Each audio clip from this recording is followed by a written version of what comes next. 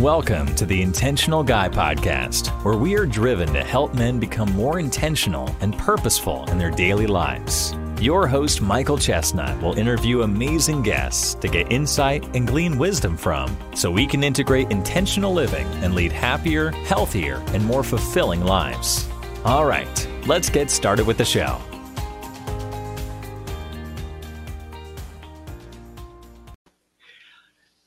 Good afternoon, everyone. Welcome back to Intentional Guy. Thank you for joining us again today on here. You know, one of the biggest things in my life is not to allow the worst moments in my life define who I am today.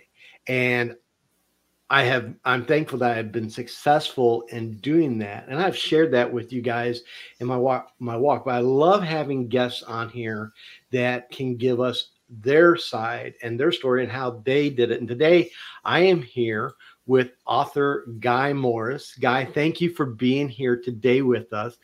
And our topic today is transforming personal trauma into complex and likable characters.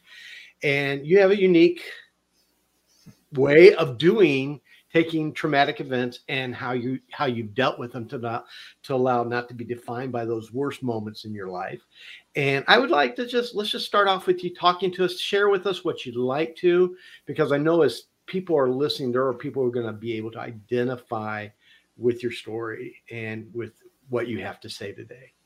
Well, first off, Michael, thank you so much for having me. It's an honor and a pleasure to be here, and I value the fact that you've given me some of your time and time for your listeners. I after a 36-year Fortune 100, highly stressful, long hours career, I retired a few years ago, and on my heart at the time, and it's been sort of a pull, was to start writing, and that's my third act career. It not only keeps me super busy, but it keeps me engaged on a lot of levels with things in the world and research and myself and feelings. And you mentioned writing, like, characters that are authentic, characters that I could relate to at least. And now I write thrillers. And the reason I write thrillers is because it's a great format for me to deal with realistic issues and dangers and things going on in the world that I do obscene amounts of research on to make realistic. And we can talk about those maybe some other time, dealing with artificial intelligence and the greed of corporate America, corruption in politics, technologies and how they're getting away from our ability to manage them, especially with artificial intelligence. But one of the things that I kind of centered on, or I found myself gravitating to as I started creating the characters in the story, were to pull from my own life. And not only just from people that I knew, but from my own experiences. And now a lot of times in thrillers, they have your typical Navy SEAL, he's CIA, he's FBI, he's highly in, super integrity, knows how to kill you 7 ways for the red, white, and blue flag before breakfast, sir. And I've always had those are always admirable characters, but I wanted somebody that for me felt more real. And so the main character of my espionage series, for example, came from a life of childhood trauma. His parents, he was a subject of a murder-suicide when he was 5 that he witnessed but can't remember. He was in foster care for a number of years, in and out. In order to get into college, he had to hack into the university and cheat. And he's now living under the name of a friend who died in an explosion that was meant for him after he had hacked a Bilderberg Illuminati server. And so I had to go back to by the time I left home, my journey as an adult, I tell people, started as a 13-year-old runaway on the streets of LA, working with migrant workers to eat. Terrifying time to be that young and that vulnerable on tough streets. I survived, not without scars, but I survived. And when a few years later, through an absolute set of miracles, I can only say, I had the opportunity to go back to college. And in doing so, I was able to get my transcripts and realize that before I dropped out of school and got a GED at the 10th grade, I had already gone to 16 schools, all but 3 of them I couldn't even remember. Mm. And somehow that kind of internal drive to rewrite my story, to change. There was a great line in the film called A Knight's Tale. Very, very funny film. Was very popular for a while. It was sort of a spoof on the whole knighting thing with a lot of sort of modern sense of humor and jokes. But there was one line in there, and it was a knight who basically was a very, very poor kid. He had served as a serf to this knight. The knight passed away, and he was broke, and the only way for him to make a living was to basically pretend that he was a knight.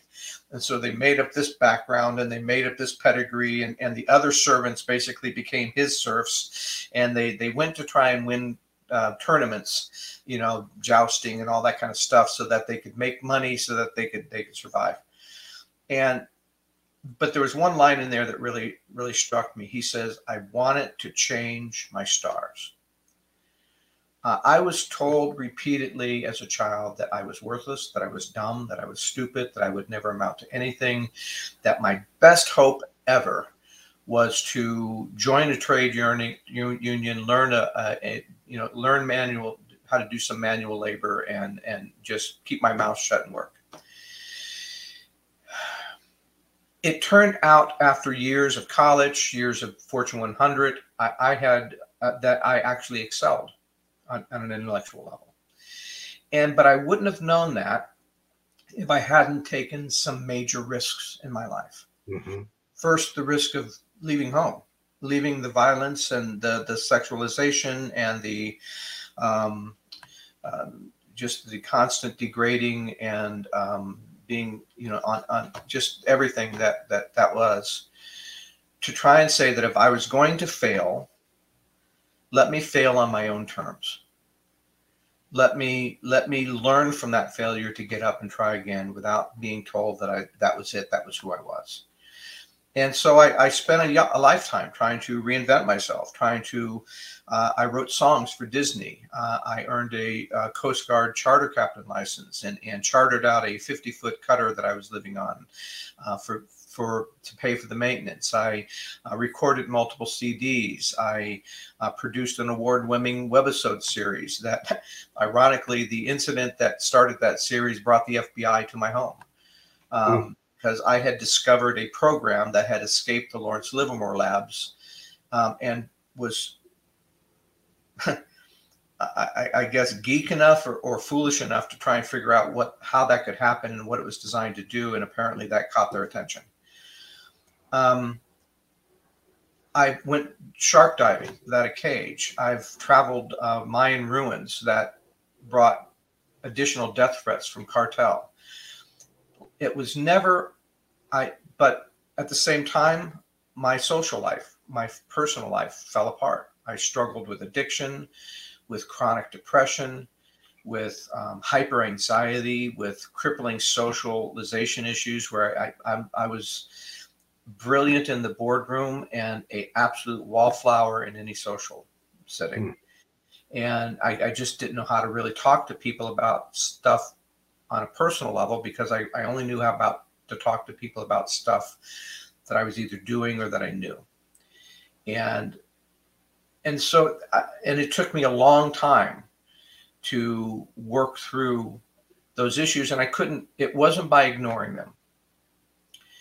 It was by trying to tell myself that if I didn't want my past to define my future, and that in order to do so, I had to find the courage to become the man I wanted to be, which was a man free of those crippling emotional, psychological issues.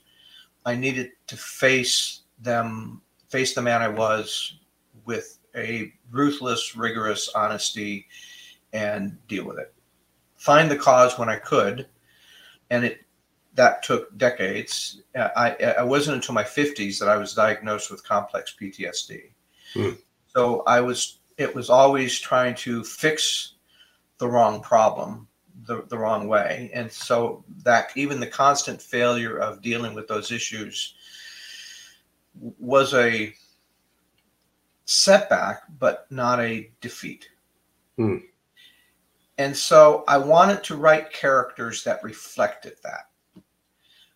One character in one of the books, her mother passed away from cancer when she was 12, 13.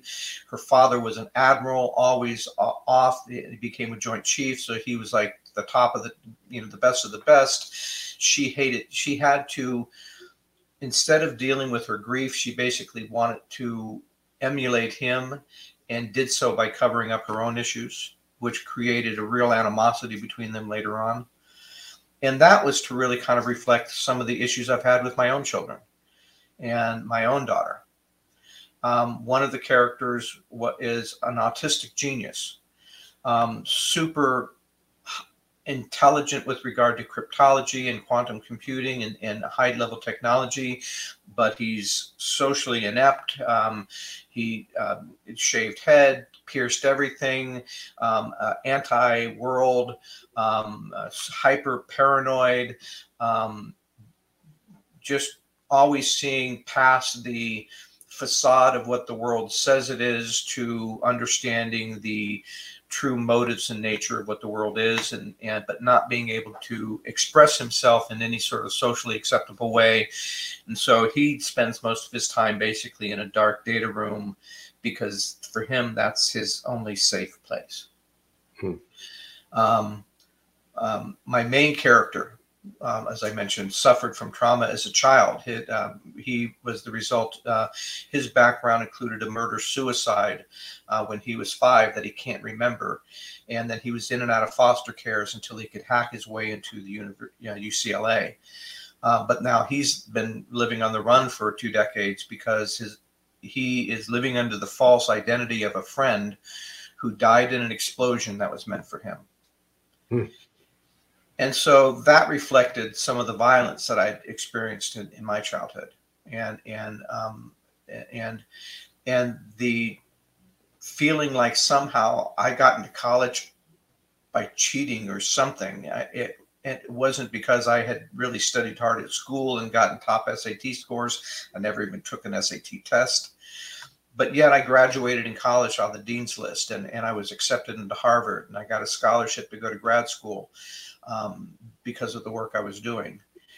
And part of all that drive was that constant, for years I said, I live my life with demons at my heels, spurring me on, because if I slow down, if I give up, I will be consumed. And I didn't realize that was part of my PTSD. I don't feel that anymore. But that was a lot of what drove me to say, in order for me to become something new, I have to rewrite my story by not letting the boundaries that other people set for me to be my boundaries. Not boundaries on a personal level. I had enough issues breaking those, but boundaries in terms of who I could be and what I was meant to be.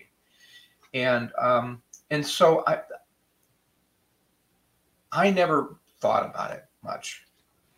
I never considered myself that great of an individual, although I've done some amazing things that most people would only dream of.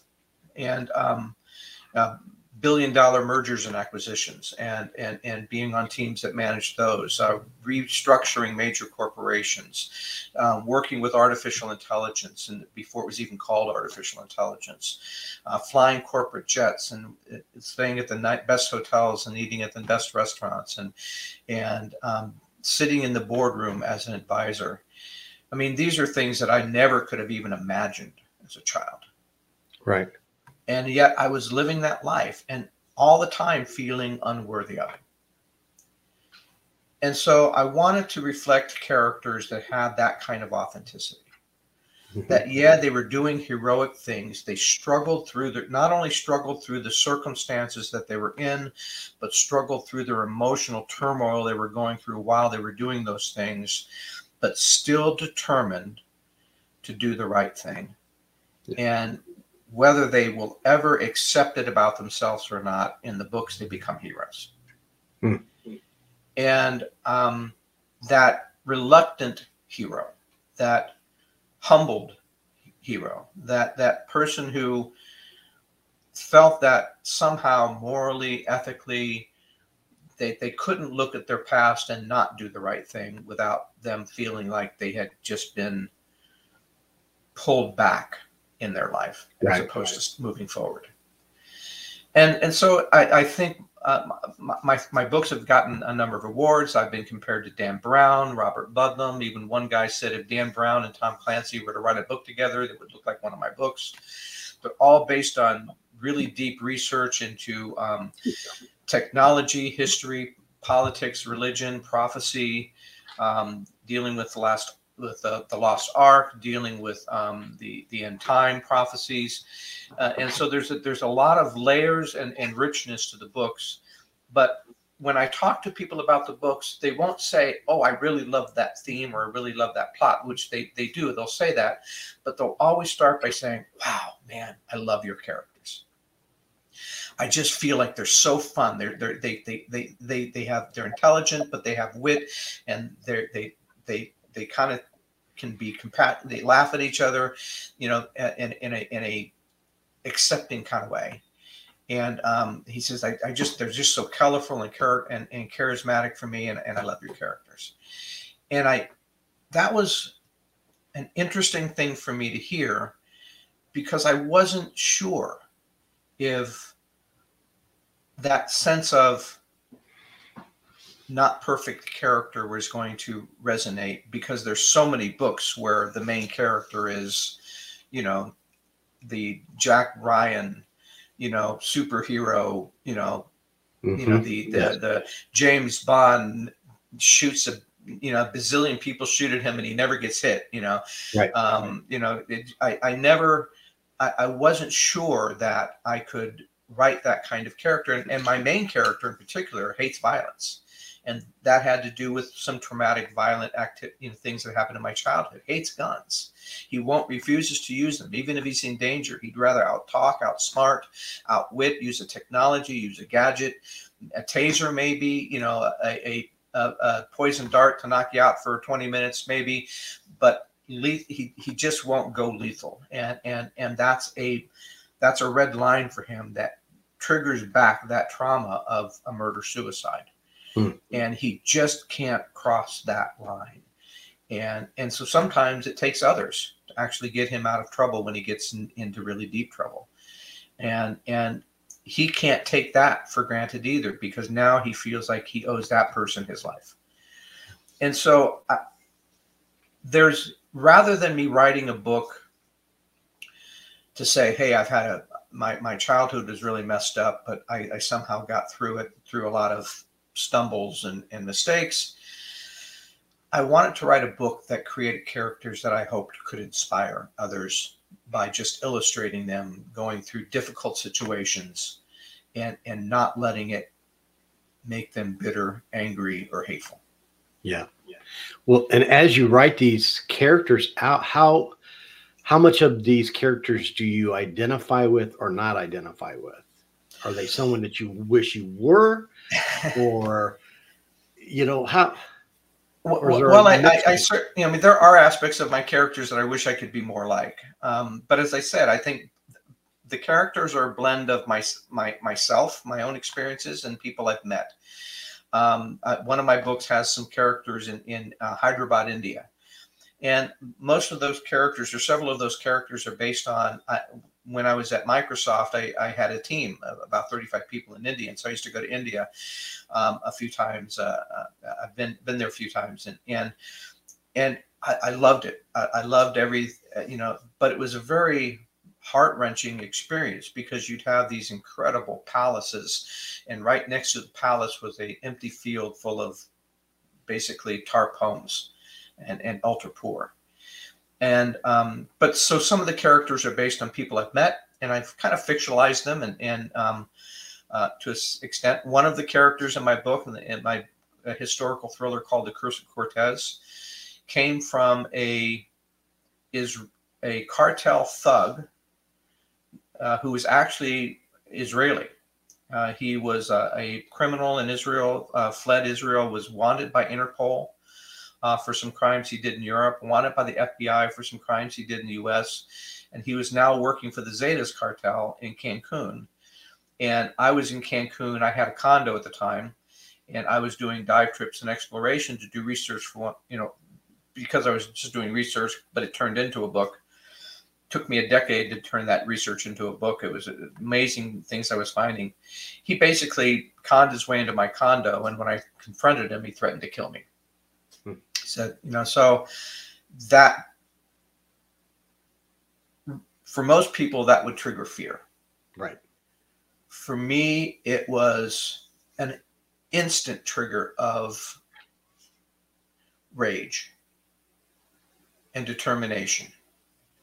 No, I've had death threats before. I've had guns put to my head before. I've had guns shot at me before. I'm not going to take this anymore. And he was tall, I'm short. I had to step up on 2 steps, and my wife was right there. And she's freaking out. And she sees me basically transitioning from my normal sweet self to this, oh, no, you didn't kind of attitude. And I got in his space, and I told him he didn't have the cojones to mess with this little white guy, and that he was going to go down. He had 2 days, the end of the weekend, to get out of my condo, or all hell was going to rain loose on his life. And he took a step back and wasn't used to having, little gringos basically confront him that way. But for the next 3 months, I was obsessed. I found out everything about him. I made sure I cut off every chance of escape he would have. I looked into ways of getting rid of him, even going to the cartel themselves. And they offered for $25K to kill him and take him to the jungle where no one would find him. And I was like, I just want him out of my condo. I don't need him dead. Shaming him is enough for me. But I ultimately cost him everything he had, and got him in jail for several months. And he basically was with the cartel. The cartel was so embarrassed about him, but at that point they wouldn't deal with him. But he continued to make threats. We had to sell our condo because my wife didn't feel comfortable down there anymore. But I turned him into a character. And for me, that was like, okay, I shamed him once in real life, but if I put him as a character, I can get my twofer. So, some of the characters are based on, a lot of them are based on real people, not always myself. There's a character in one of the stories that's loosely based on my wife, an somewhat bossy Irish woman with that is also super sweet at the same time, and kind of leads the main character, who's sort of this, kind of crusty around the edges diver. And that comes from my diving experiences and experiences as a charter captain and a ship captain. So there's some humorous interactions between the two characters.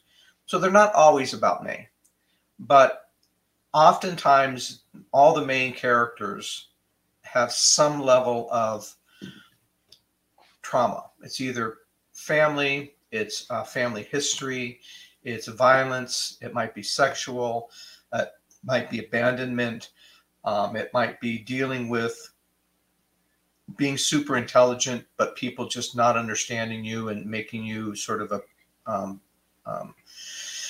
social pariah. And so these are all things I've somehow had to deal with. Now, I haven't had many of the characters dealing with addictions yet, but that issue will come up at some point. But I wanted to be able to speak. They say speak, write what you know. And I couldn't write a character that was perfect because I didn't know what that is. I didn't know that character from the inside out. Gotcha. And so I write characters that male or female, it doesn't matter. All the main characters, the important characters in the story, are all somehow traumatized and flawed, and somehow working through their conscience and their integrity and their desire to make themselves or the world better, to do the right thing, even though sometimes it costs them. Yeah. And those are the things I can relate to. So what would you think is more therapeutic for you in your writings? Is it creating these characters that you think are more therapeutic for you, or is it the stories that you're telling? Both, ironically. And as I said, the characters are really sort of the icing on the cake. I write fictional characters based on real life experiences and fictional plots, but all of that is deeply rooted in real events. So I know that you're a Christian, so I'll use this one story as an example. My latest book, called The Last Ark. In the book, in the premise, a program that an artificial intelligence has decoded end time prophecy, and none of the characters really quite understand what that means, because one of them is for various reasons. But the premise of The Last Ark came when I discovered that the Ark of the Covenant that has been in Ethiopia for 900 years. I don't know if you know about this, but there was Solomon sent an Ark of the Covenant with his son Menelek and 500 priests, and they set up a temple on Elephant Island on the Nile River in Egypt. And it was there, that temple was there. They used the Ark in worship and in sacrifice until the 2nd century, when the Romans basically chased them away, demolished the temple. They ended up in northern Ethiopia in a city called Axum. And for several hundred years after that, the Ark was in synagogues. And then when the Templars came, Christians came around the 9th, 10th century, the Ark moved into stone-cut churches, and before it ended up in the final church where it's been for like 600, 700, 800 years, called the St. Mary's of Zion Church. And there's a guardian. It sets off by a chapel all by itself. There's a guardian who spends his entire life basically watching after the Ark and never leaves that chapel, which I think was an interesting kind of self-imposed sacrifice for someone to make for something that might be fake. Well, that story has been Graham Hancock and other journalists have basically tried to follow up with the story. They've tried to have conversations with the Guardian. No one's able to see the Ark. And so a lot of people said it was fake news. But in January 21, and this is true, an Ethiopian militia basically stormed the city of Axum, massacred 750 men, women, and children who were there to protect the Ark, including the Guardian, stole the Ark and sold it on the black market. So now, as we're entering into end times, as the Sanhedrin in Jerusalem now have 5 potential red heifers to start sacrifice, there's talk of taking over some space on the Temple Mount to build a temple, in spite of all the conflicts that would raise. There's changes in the WAF organization or Quaf organization that manages the Temple Mount, where the Crown Prince of Saudi Arabia is pushing to basically get a leadership role on that. And he's been very vocal that he would be open to having a Jewish temple on the Ark alongside the Dome of the Rock, not to replace it. And most people think that underneath the Dome of the Rock is where the true temple was. But in my research, that's impossible. For a number of reasons. The temple was built over a threshing floor. There is a threshing floor remaining on the Temple Mount, but it's about 75 yards to the northwest. And the Muslims knew it was holy, and they built a little cupola over it called the Dome of the Spirit. That Dome of the Spirit lines up directly with the Golden Gate, which is what's used to be the Shoshan Gate, which is what the scripture says was the location of the temple. Where they have the Dome of the Rock used to be the altar. And we know this because underneath the Dome of the Rock, there's that big stone in the middle. Most people don't realize that there is a hole cut in the top of that stone. That hole goes down to a natural cave underneath the Dome of the Rock, underneath that stone, that's called the Well of Souls. And the Well of Souls has an additional tunnel, 3-foot tunnel dug into the bottom of that goes to the Kidron Valley. That's where they used to drain and clean the altar. And so I bring in all of these. Now there's a second Ark that comes into the story. In the 1960s, a copper scroll was found in a cave in Qumran, but not with all the other scrolls. Most of the other scrolls that were part of the Dead Sea Scrolls found in Qumran were hidden in big giant plaster or clay ceramic jars, right? Big, giant, Right. 3-foot high jars. But this one was actually hidden behind a fake mud wall to actually remain hidden. And it's obvious that even the Essenes at the time didn't know it was there. When they unraveled this scroll that made of copper, it was very brittle and very old, they found a very early, a Babylonian era Proto-Hebrew that was written by 5 different handwritings. And they believe one of them was the scribe Baruch, who was Jeremiah's scribe. And it describes 64 locations, very, very specific guidance, 18 steps from this location to that location, down a stairway, turn, go left, you'll find a wall with a slant on it, and it's 12 feet down. Well, the 64 very specific locations where they had hidden billions of dollars, tens of tons of temple treasures, gold, silver, vessels, and other things. Now, for 50 years, people have been looking all over Jerusalem trying to find these clues, and everybody failing, making the excuse that, well, Jerusalem has been destroyed and rebuilt too many times. We'll never find this stuff.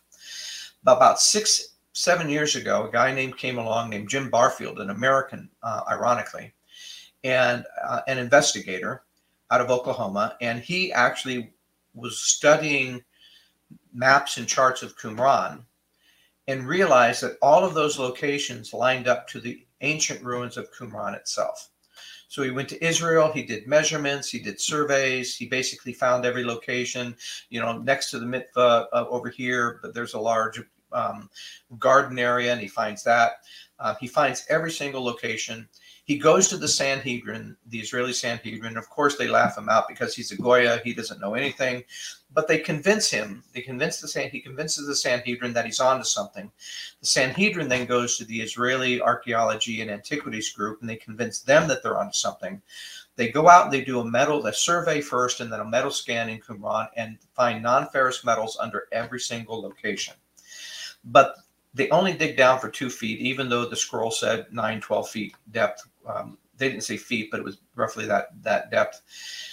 And then they cover it up and said there's nothing here, because rumors were already starting to fly around Jerusalem.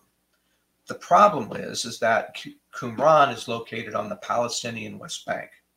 Israel cannot dig there, or else anything that they would find would go into a military tribunal warehouse, and they would never see it again. So that was the time they basically tried to kill the rumor about the, in the 64th location, this was important. The 64th location contains a second copper scroll. And on that copper scroll, it describes where Jeremiah hid the Ark of Testimony made by Moses. Wow. So the last ark deals with political turmoil in America, political turmoil in the Middle East and in Ukraine, artificial intelligence issues and AI data poisoning that's being done by Russia, while our hero is being led by this computer, clues left by this computer to discover these facts. And as these 2 arcs basically come to light as part of a political theater peace deal and a tabernacle on the temple, he's got to figure out how to basically keep these things from being political toys, right? Wow. Used only for political purposes. And so in the process, he's got to save the life of the woman who turned him into a fugitive. He's got to save her life twice. And so he's not only trying to save his own Fanny, but he knows that he can't just let this woman be die for reason that she doesn't deserve. And so there's a lot going on personally, but I also like to have really interesting, intricate, well-researched, layered plots from which these characters can then face their own demons and somehow come out on top. Wow. Well, let me ask you, Guy, where would we find so we could probably find your books on Amazon and things? Absolutely. You can go search for me on Amazon. My books will come up. You can also go to my website, GuyMorrisBooks.com.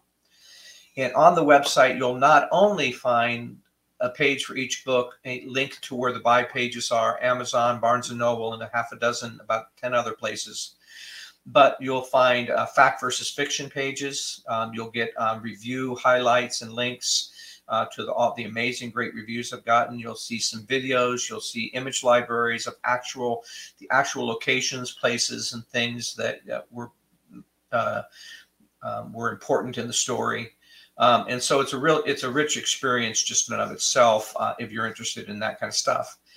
And the artificial intelligence that I deal with because I've done a lot of, I used to be involved in the business. I was involved in companies like Microsoft who were leaders in this field. Some of my old colleagues are artificial intelligence developers.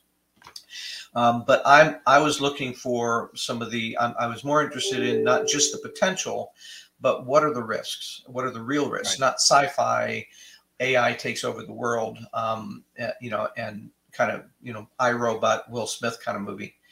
But what are some of the things that we could experience in the next 10 years, in the next 7 years? What are some of the things that advances that AI will be making in that time frame? And how do those things pose a major danger to us in terms of national security, cultural issues, misinformation, banking, et cetera? And much of that is based on the inspiration for that theme was based on a funny but true story. Years ago, I was reading a science article because I was always had to do that kind of stuff for my research and staying up at work. And it was a very, very short article. It was Associated Press. And the first paragraph said simply that a program had escaped the Lawrence Livermore Laboratories at Sandia. And the second paragraph was, if I knew anything about this, to contact this FBI agent or this professor at Sandia. My world just stopped for a few moments. I said, whoa. I said, well, somebody at Associated Press just made a huge boo-boo. It was supposed to say a program was stolen or a program was lost or a program malfunctioned. These bozos said a program had escaped. And then I thought, or some bozo at the Sandia Labs decided to talk to a press. And this wasn't supposed to come out. And so I thought, wow, that's amazing. And so I thought, well, escape implies intent. It implies some level of intelligence. It implies the ability for the program to move itself and then to go back and erase the log trail so that they couldn't find it. Now, the Sandia Labs are an NSA spy lab. They do signals, they do cryptology, they created the Stuxnet virus that brought down the Iranian centrifuges. This is a super highly advanced technical laboratory of the NSA. So in my head, I'm thinking, a spy program has escaped the NSA and they can't find it. I said, how cool is that? So I actually spent several months. I cut that article out. I taped it on my monitor. I looked at it every single day. And whenever I had the chance, I would go back and do research and playing around with the idea of saying, okay, exactly how is this architected, designed so that it could have that stealth capability? And then once I figured that out, I thought, okay, so that's pretty cool. That's really incredible. I said, so what did the NSA design this thing to do that it would need that stealth capability? And so the question in my head was something along the lines of, okay, if I were James Bond Q, what would I want my perfect spy program to look like? And so I developed I went through my data center, my office, and I basically developed about half a dozen different major attributes. And at the time, I had a friend who was a film producer and an indie producer. And I went to him, we talked about this, whether we should do a pilot or a screenplay. And we ultimately decided to do it as a webisode series because it was an internet-based program. And all of the activity I kind of created an underground group that found this program, or it found them. And I gave it a personality and a name named Sylvia, which stands for Sophisticated Language Virtual Intelligence Algorithm. And we started producing the series, a huge hit. I had fans all over the world, from China, Israel, Europe, all over the States, and even the director of flight operations at the Houston Space Center, whose alias, it clued me in because his alias, he didn't tell me his name for the first several weeks, but he would write me almost weekly. but his alias was Orbit at NASA.gov. That was a clue. So we got optioned by one of the studios. It was a huge hit. 2 weeks before the studio was supposed to exercise the option, 2 FBI agents show up at my door. They were rather perturbed that I had figured out something. They wanted to know how I knew about what was supposed to be a top secret program. Now my wife is freaking out, if you can imagine. She said, "Why are there 2 FBI agents sitting in my dining room? And what did you do, Morris?" You know. So that conversation lasted actually a few weeks before she finally believed me. I said, "I just geeked out. What can I say?" But that character, that program, and the characters created in that webisode series became the main characters within my espionage series Swarm in the last arc. And so sometimes so yes, I love to have these really fun characters, but I like to put the characters in situations that really tie back to something real, something factual, something that I could point to and do research on, and sprinkle all of that reality within the plot, so that it has the authentic sense of plausibility. That with the idea, sorry for dabbling my eyes, I'm having some allergies today. That sense of this could really happen, and or gee, did that really happen? And that's so I have joy in both. I find a real joy in finding those nuggets of really cool reality, filtering that, infusing my fiction with that reality, and then building characters that I think reflect, as I said, a sense of real people going through tough times and somehow surviving it and growing from it. And yeah. So I was never much of a reader until the last couple of years, and now I enjoy it. So I am a sci-fi thriller buff. So now you've intrigued me completely, so I'm looking forward to getting to your website, viewing them, seeing and going through this, and maybe in an let me get through some of this, and then I would love to have you back and discuss some of this again. It would be my honor. But Guy, I want to thank you for being on here today. We're running out of time. A lot of information, we'll make sure that we put all these links in the description here so that you guys listening can go into it. I thank you for sharing some things that were probably a little hard to share as well, and being authentic with it. But I love the process that you've used in your life here, and how you've been able to take this and do this with it. So I'm very intrigued, looking forward to it. And again, Guy, thank you so much for being here. Thank you, Michael. It's been my pleasure. All right. Till next time, everyone, keep being intentional. We'll see you next week. Thanks so much for listening to this episode of the Intentional Guy Podcast. We hope you enjoyed the show and got some real value out of it. Tell others what you learned and share the podcast if you think they would benefit from it too. Please follow us on your favorite podcast platform, leave a review, and consider checking out our website, intentionalguy.org, to learn more about us and get in touch. Thanks again, and we'll see you next time.